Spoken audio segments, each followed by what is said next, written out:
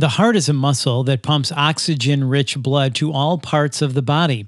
When you have heart failure, the heart can't pump as well as it should, or the heart muscle can't relax and fill the pumping chamber with blood.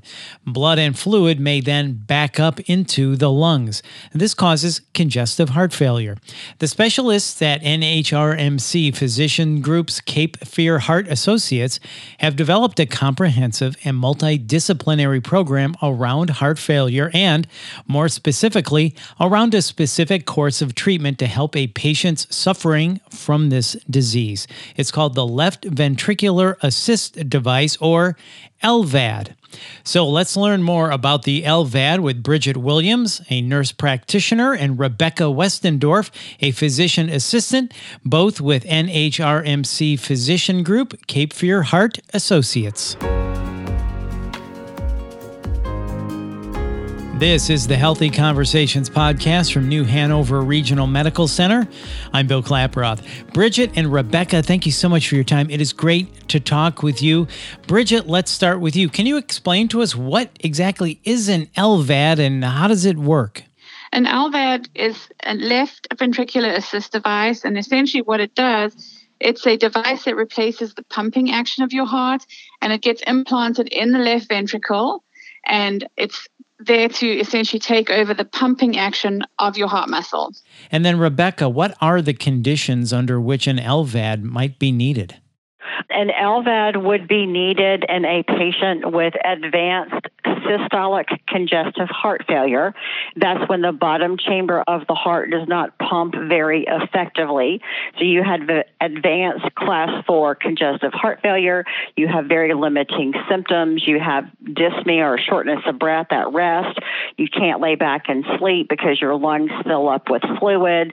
You have swelling, great fatigue, and an LVAD is good in patients that have advanced systolic congestive heart failure and they are failing guideline-directed medical therapy, and sometimes those patients have a special pacemaker that has already been put in to help the heart muscle get stronger.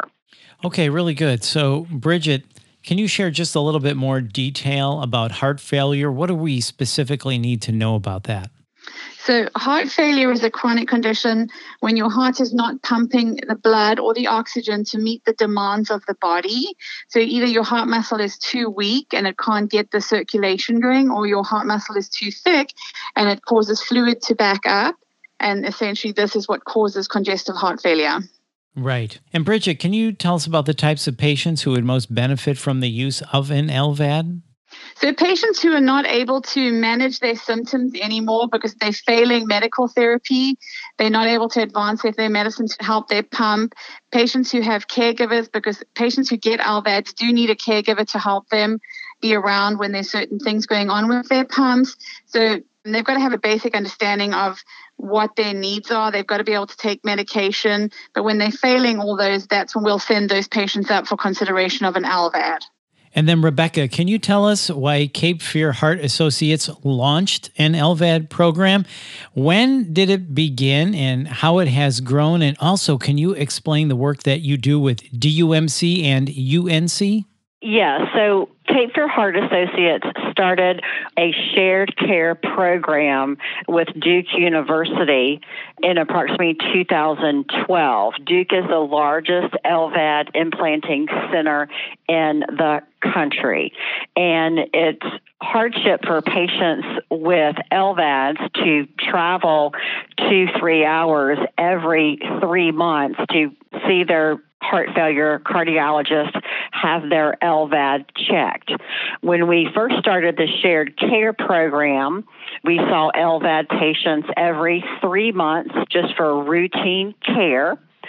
That was with myself and one of the other cardiologists, and we did not see a lot of patients at that time, just usually saw 3 or 4 patients every 3 months. And then that advanced into a larger LVAD patient population with Cape Fear Heart Associates, since we had a heart failure specialist join our practice named John Rommel, and Bridget, who is a heart failure specialist, and Dr. Rommel work together. I'm still involved in the shared care program. And so currently we see LVAD patients that are relatively stable. We usually see about 4 patients once a month, and Bridget and I usually alternate seeing those patients, always with Dr. Rommel. If there is a problem with the LVAD, there's a complication, or if the patient has another medical condition that needs to be admitted to the hospital, that patient still has to go to their implanting center. Most of our patients had their LVADs put in at Duke or at Chapel Hill. We have a couple patients, also Moses Cone in Greensboro.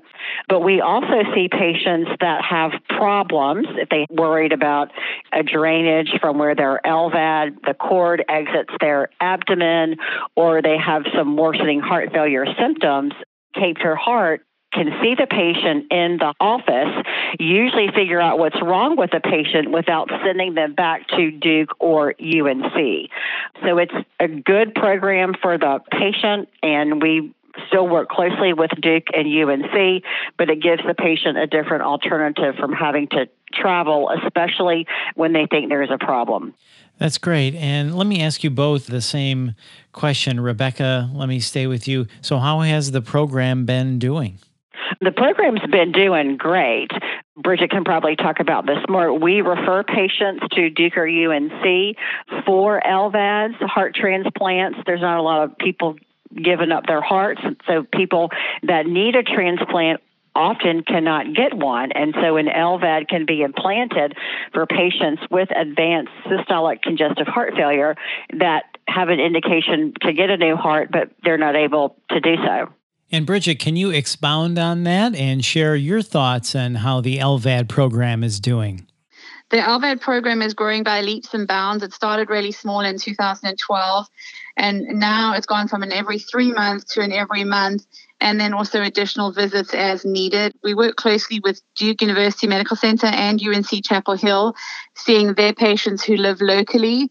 We generally rotate on a 3-monthly basis, but if they're having acute issues that can be managed locally without them having to drive up 2 or 3 hours to their implanting center, we see them for those acute visits as well. And then, Rebecca, what are the symptoms we need to look out for that would suggest someone might have congestive heart failure? Yeah, so frequent symptoms when patients have acute congestive heart failure. If you're diagnosed with congestive heart failure, you always carry that diagnosis, and so you can have chronic congestive heart failure. But acute congestive heart failure, some of the frequent symptoms are shortness of breath. That's not normal for you.